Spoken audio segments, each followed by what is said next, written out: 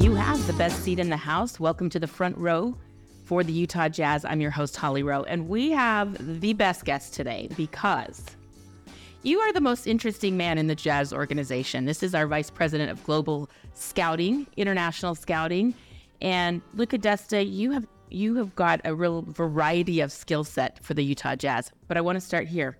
Fluent in 5 languages. Why? What languages and why? Well, the languages are French, Italian, Spanish, English, Amharic, and then you can add Eritrean in there, but I don't really practice it that much anymore. But I was born in Ethiopia. My mom's Italian, my father's Ethiopian, and then I went to a French school because they went to a French school. That's where they met. And that was pretty much it. And then, I was born, as soon as I was born, I was speaking 4 different languages already. With my grandparents, it was either Italian or Amharic. And then with my parents, it was either French or Amharic or Italian. And so then that was it. And then obviously I went, when I was going to school, I went, I learned English and Spanish. Spanish was easy because I already knew French and Italian. And that was it. How does that impact your ability to go around the globe and scout talent because you can communicate everywhere you go? Yeah, it makes it easy, to be honest. And also it's easier to build relationships, and then I feel very comfortable traveling around the world. And again, just it's funny. So, and then when they turn it on, it's just some people are like, dude, like, what are you doing? Like, how can you do this? And then, and it's not until I got here, and when people made me realize, that sometimes actually you can dream in different languages, and then they're like, in what language do you dream? And I'd never really thought about that until someone brought it up, and I'm like, it just depends who's in my dream, really, to be honest.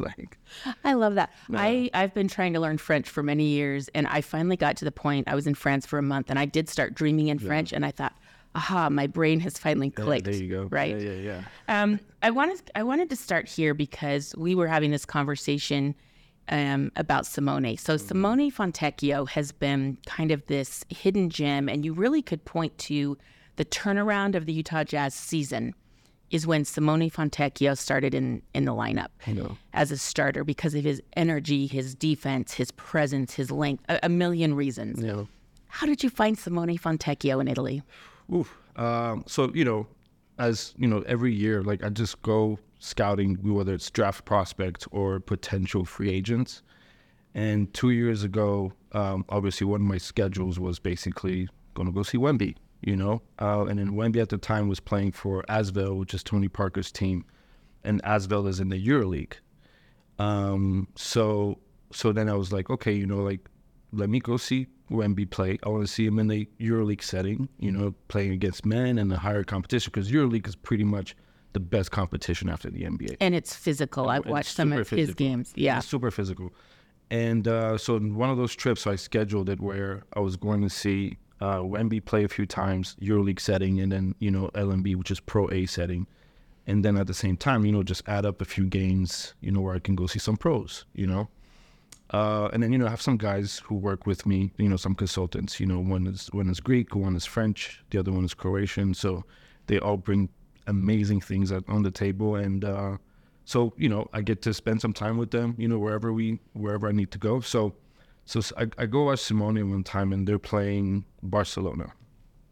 And he wasn't that great at that game. He wasn't good. He struggled shooting the ball early, and I think they beat Barcelona on the road because they were playing on the road. And then I go see him again. They're hosting Wemby in Baskonia, which is in the middle of nowhere in Spain.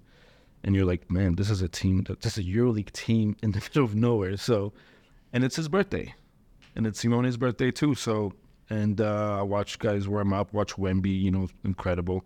And Simone had a pretty good game.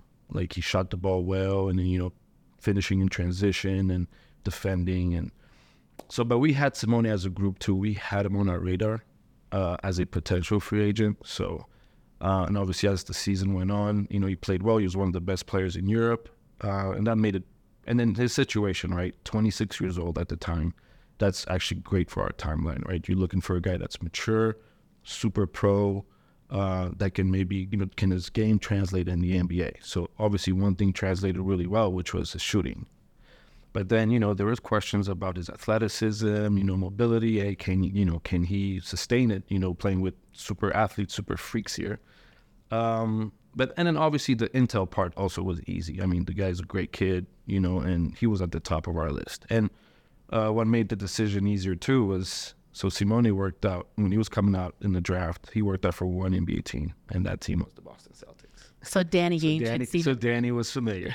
So this is not a hard sell. You're like, hey, I like this kid. And he's like, oh, I remember working him out. Yeah. And so then there was Summer League. And, we, after the trades and whatever, Danny, sat me and Chuck and Bart and Steven and Justin. He was like, hey, so, give me 2-3 names, international guys that we can, maybe look at and possibly sign, based on what we had, based on the money we had left. And so we looked at all 3 guys, outside of, and, other than Simone. And then Simone made a lot of sense, because of the timeline, his age, and the position we were looking for.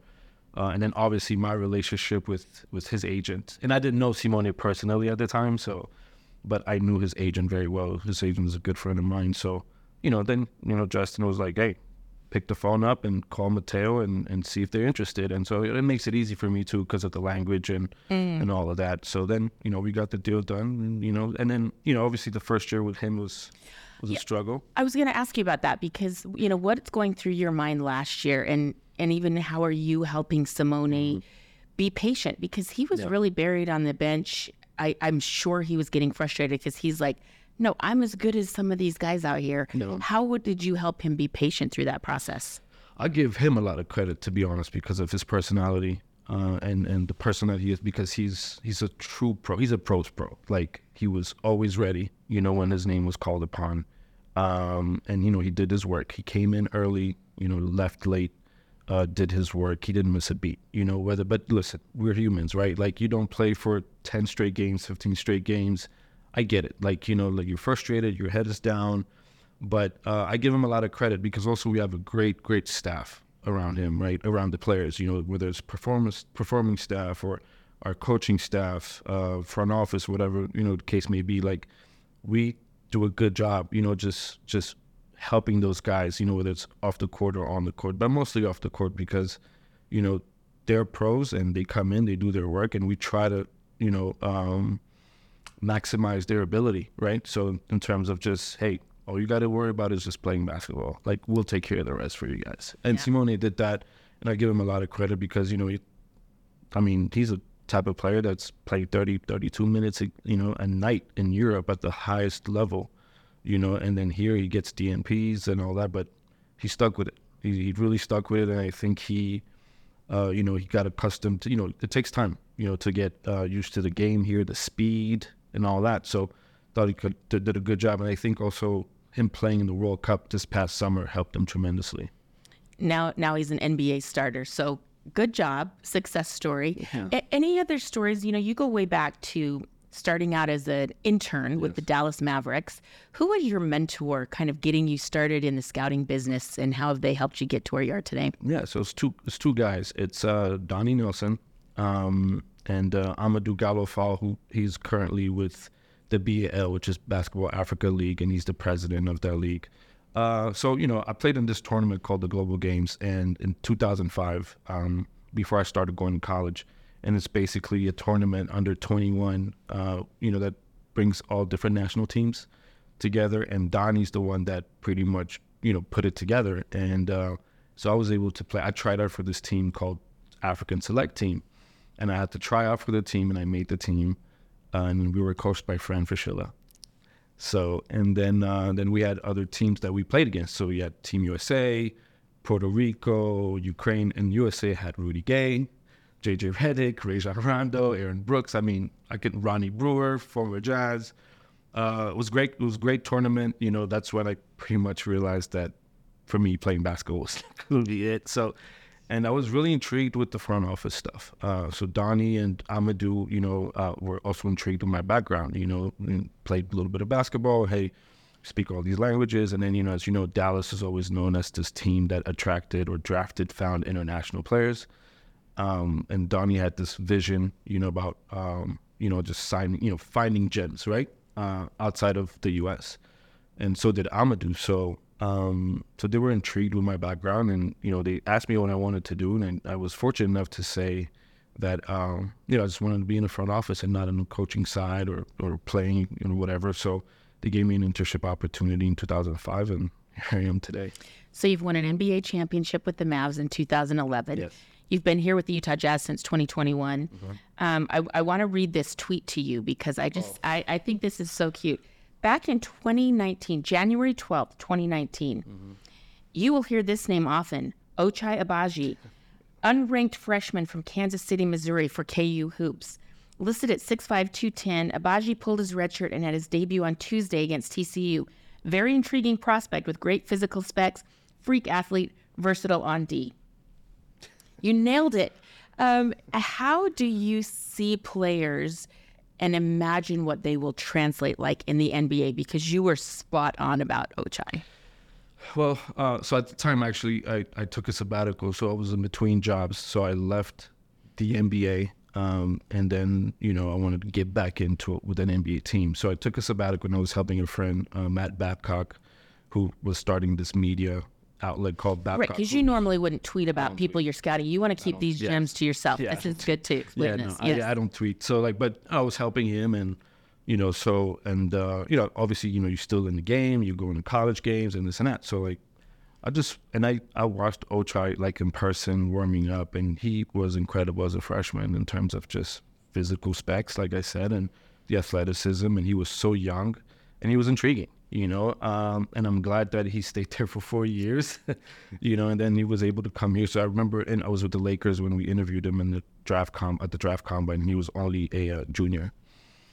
And he thought about coming out, and I was like, why? He said, well, because I think I'm ready. And I'm like, well, if you come out, you're probably going to be in the G League for a while before you play in the NBA. And then next thing you know, I guess he decided to go back to school and won a championship that year. National championship, most outstanding player. So good advice again. But it could have gone the other way too, right? Like he could have just not, played well. But again, it helped him, and he got better, and obviously took his team to the championship, and got drafted in the lottery, and then we were able to trade for him. So that was good. Okay, so I always have a hard time wrapping my mind around your life. How do you schedule who you're seeing when on a global scale? Yeah. Well, like I said, I have a pretty good team under me who help me with different things. But then we have, obviously we have a database where we track guys. We track them since they're 14, 15, 16. So, and then especially overseas, right? Because, we get to go see, because most of these kids are in Barcelona, are in Real Madrid, and then we have also relationships with all these teams, right? Whether it's the GM, whether it's the head coach or the assistant coach or whatever the case may be. And basically we start building profiles on these kids. And then obviously there's tournaments all year long. It's called, you got the ANGT, which is the Adidas Next Generation Tournament. And that's when you get to see all these kids, 14, 15, 16. And then, I'm, like, for example, in 2 weeks, I'm going to Europe again, but I already know where I'm going, who I'm seeing, who I'm meeting with, and all these things. And it's just, I give credit to my staff, and, also just today, in today's game, today's world, with technology, who's going to play where, and, how many minutes and all of that. So that helps, so I already have my stuff together, and I'm already planning for summer, whether it's the Olympics or there's, some under 18, under 19 World Cup, World Championships. So it's a nonstop ongoing I'm an thing. Excellent travel organizer. If you need a road buddy, I'm there for you. I'm happy to go to Europe this summer if you need any help. And I feel like I would have a good eye for talent. So. Yeah. Tell me some of your hidden gems. Tell me some of the people that you found that you're super proud of, that, in years past, you're like, wow, I saw this guy on a gym in Croatia, and here he is now. One actually is the kid, Roddy Bobois. I don't know if you guys remember him. In 2000, got drafted in 2009. But then again, that comes from, the relationship that I've built prior. So when I was interning with Dallas, 05, 06, I actually worked for Boona. I don't know if you know Boona, Wemby's agent. He used to be Rudy Gobert's agent. So one of his first clients was DJ Benga. for Dallas. And so Donnie Nelson, convinced Buna to move to the States. He was like, hey, look, you got your first client. I know what you're trying to do. So I think you should, move to Texas, bring your family and establish. And I think you'll do great. So, because his agency was getting bigger. He was starting to get clients, more and more players. And so he moves, and then I meet him. And obviously, because he's French, I speak French. He offered me a position as like his assistant to help him, with his clients and all that. So that's when we, I didn't want to be in the agent's business, but I wanted to learn. So like as I was interning with Dallas, I was working with Buna, and I helped him, just establish his office in Texas. And then he had clients like, Yan Mahimi and Nicholas Batum, Rudy Gobert, and then, now he has Wemby, obviously, but that's how, and then, so we were just watching tape and things like that, and then there was a kid that was super intriguing to me, and was Roddy Bobois, who reminded me a little bit of Rajon Rondo, like long, freak athlete, super fast, and then Buna was able to get him as a client as well, and then next thing you know, the Mavericks drafted him, and I was working for Dallas, so that whole thing, and then it all comes together. It just flows like water together. Yeah, relationships are so important in this business. So. And connections. It sounds like you have every connection in the book. Yeah, I've been fortunate. Okay, before I know they're going to give me the rap sign soon, so I want to get to the Jazz a little bit. As you're around the country, as you're going all over scouting, what is your priority for the Utah Jazz? Find the best player. But, again, it's, we're always out and about scouting. We're always, just trying to find, a gem, right? And that's not easy. But then again, because of the relationships that we have around the world, in the States, whether it's here or wherever, I'm just one phone call away, literally to just say, hey, is it worth coming to see this kid? Or, but then to me, I think what matters the most, most people can go watch the kid play. I mean, it's easy to evaluate, but at the end of the day, it's more of the background that's important to us as an organization as well. Who they are as people. Yes. How they'll fit in as a person. Yes, that's super important for us. When did you see Larry Markkinen, and how did you vouch for him? Saw Larry, I think it was the NBA Global Camp. I think it was in New York during All-Star Weekend. I think it was him, Dragan Bender, a few other guys. And then I think 2017, I remember we were in Treviso for the Adidas camp, and I was with Donnie, my mentor. Obviously, I was still with the Mavericks at the time, and we were really, really trying hard to draft him at number 9, but then he went number 7. So you bet a Lowry believer on we were, because we thought he would be the next Dirk, like the perfect replacement for Dirk, because Dirk was on his way out. So we thought that was perfect, but Larry went 7, and we went with Dennis Smith Jr. at 9. So.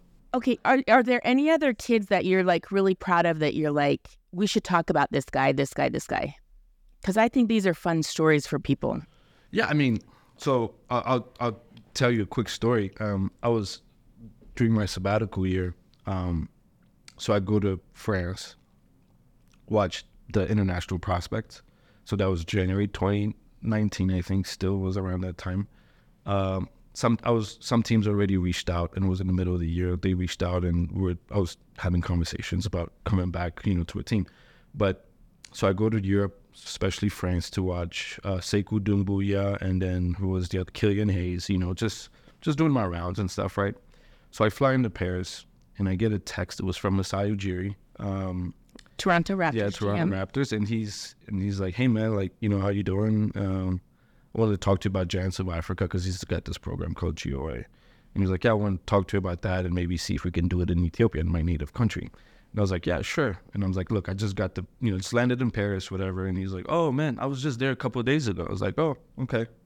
And then that same day I got there, I have a friend of mine there. He's a coach, and he sends me a text. He's like, what are you doing tonight? And I said, nothing. And he says, want to come watch this 14-year-old phenom? I said, is it worth it? He was like, sure, yeah, just let me ask the coach if we can come attend practice. I said, sure. So we have access to it. So I go to practice, and I see this 7'1", 14-year-old kid, and it was Victor Wembanyama. So you've seen Wemby since he was 14. I saw him. I have pictures. I have everything. And again, I wasn't with an NBA team or anything like that. So I tweeted it too. Yeah. So I think I took a picture of him. He was 14, 7'1", 6'11", whatever it was, super mobile, and just a baby. And so I was like, okay, this must be Buna's kid too. So I picked the phone, I call, and I'm like, hey, I just watched this 7-footer. Is he yours? He starts laughing. He's like, yep. And then in that gym, so that's a pro team, okay? It's a pro team in France. And he was playing for the younger team of that pro team. And in that, when I was in that gym, there's like a VIP section, and then there was a paper taped on one of the chairs, and it was the Toronto Raptors. So, So that's where Masai had been. You'd been there watching. Yeah, so what I'm trying to say is that people just do their jobs. Like, they do their jobs early. They go out, they watch, they start, building that profile, in the kid, and they start building relationships and all of that. So that was a funny story to me, where like I just saw this 7-footer at 14 years old. Happened to. Yeah. It's so on his draft night, he was in France, and his family was gathered around him, and I literally was like, oh, he's got younger siblings. I see brothers, I see sisters. I was like, and they're all playing. There's more Wembanyamas to be scouting. They're all playing. Both of them are playing. Yes, his sister is playing. His brother Oscar is also playing somewhere in France, but I haven't seen him play yet. But he's also pretty big. He's like 6'8", 6'9".